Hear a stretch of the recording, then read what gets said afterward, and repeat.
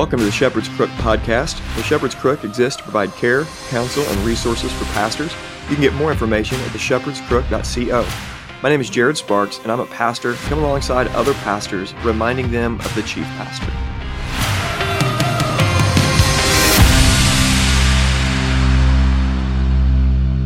Welcome back. Hope you're doing well. And today I want to talk to you about year 7 in this 10-part series. We're just kind of plugging along here. And we're going to talk today about growing up and putting childish things away. And I want to tell you how God did that in my life in year 7 of pastoral ministry. Put me in a church of primarily older people, and I became a dad. Let me pray, and I'll tell you about it.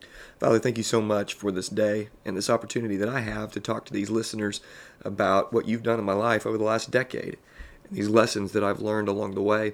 Today, specifically, I get to talk about year 7, and I remember so many things from that year just vividly. Help me to take what I learned and give it to them and serve it up to them, and then Holy Spirit, you just kind of work in their lives, and I pray this would be helpful to them and their churches, wherever they're at. In Jesus' name, amen. Ed Young is a goon. You know what I'm talking about. He does a sermon series called Wrestling, for goodness sake. It's ridiculous. But for the first several years of ministry, I was kind of like the exegetical version of Ed Young. Okay, not really, but I believed in shock value preaching. I was the shock value preacher. For some reason, when somebody would say, "I can't believe he said that," it would give me fuel. You know what I'm talking about? Like preaching in such a way that people are shocked.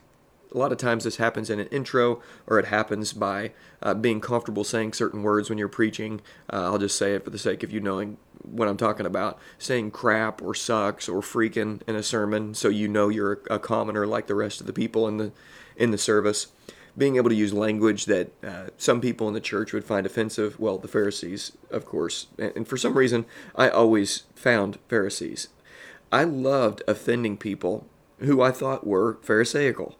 And for some reason back then, they were everywhere. I found Pharisees everywhere. I thought it was their fault. Their fault for being offended. They shouldn't be offended by me. I'm just trying to be faithful to the Word. They're really just offended by the Bible.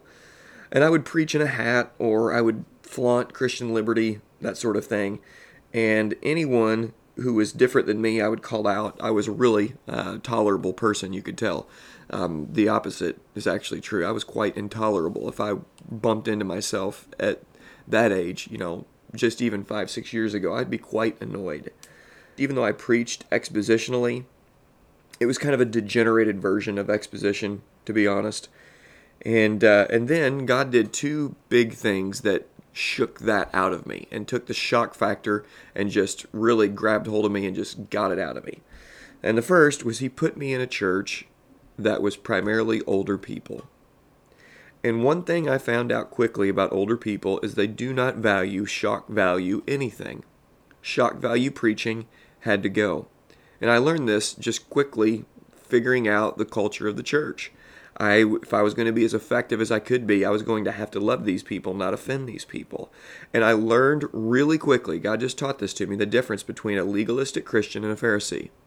Younger believers have a tendency, and really underdeveloped thinkers have a tendency of calling anybody in Christian circles who disagree with them Pharisees, or anybody who has a little bit of legalism in them Pharisees, or even a lot of legalism, for that matter, in them, just Pharisees. And we throw that term around like crazy, and yet there's a major difference between a legalistic Christian and a Pharisee, because a legalistic Christian is a weak brother or sister in Christ.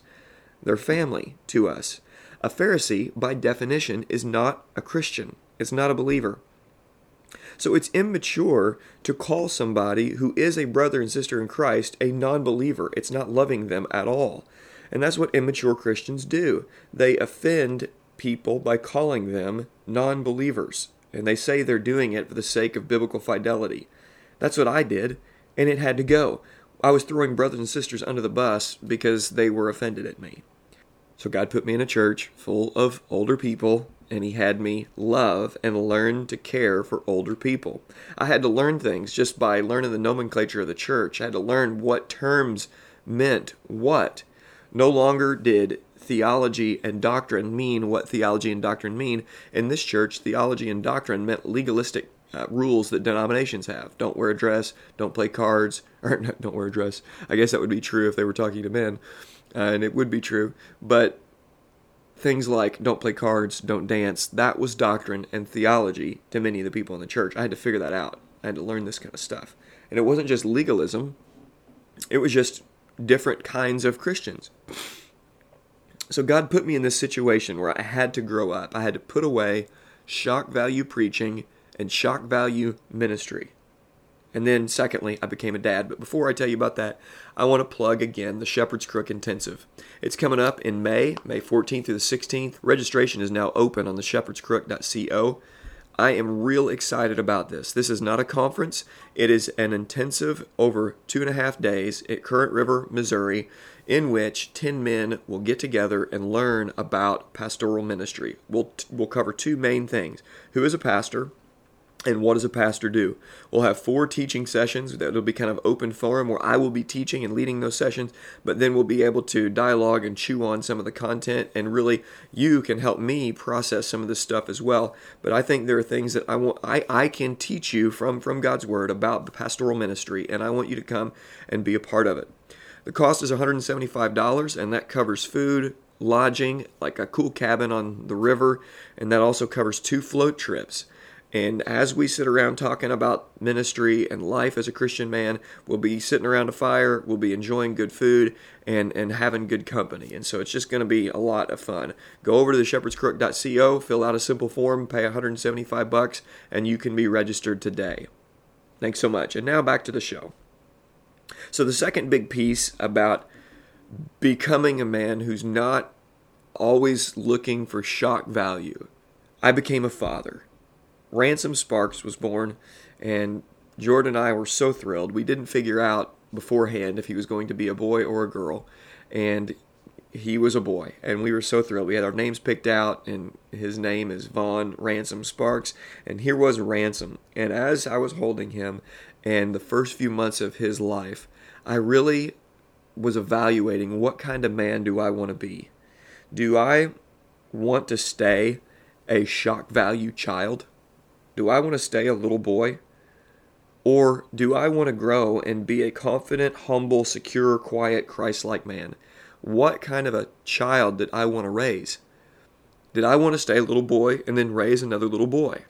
Did I want to be the kind of man that's like, well, I just don't want to grow up. I want to be a kid forever and I love being a child and blah, blah, blah. Or did I just want to simply grow up?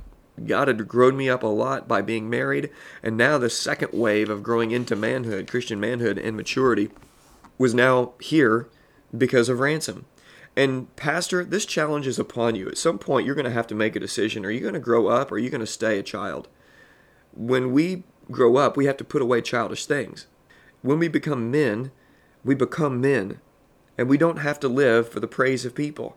We don't have to live loud. We're free to live quiet, work with our hands, be confident, humble men who work in the background, who don't always have to have the credit, who don't have to live for that shock value. I can't believe he said that. We don't have to make a point and wear the hat. We don't have to make a point and flaunt our Christian liberty and show everybody that we can smoke cigars and drink beer. We don't have to be like that. We are free to stop calling everybody Pharisees, and we're free to finally grow out of our immaturity and into maturity. And at some point, you're just going to have to make a decision. Are you going to be the shock value guy, always looking for attention? Or are you going to grow up and preach God's word from a humble position? That decision is before you. Are you going to stay a boy or grow into Christian manhood? Are you going to become disciplined? Are you going to wake up on time? Are you going to do the work that needs to be done and not just do the easy work of trying to get the deer in the headlights look from what you call religious people? Thank you for listening. For more information, please visit theshepherdscrook.co. For care and counsel, please call, text, or email to set up a session. You can follow The Shepherd's Crook on Twitter, Instagram, and Facebook. And please consider sharing this episode and leaving a review on iTunes or whatever other podcast platform you use. And let me encourage you to remember Jesus Christ.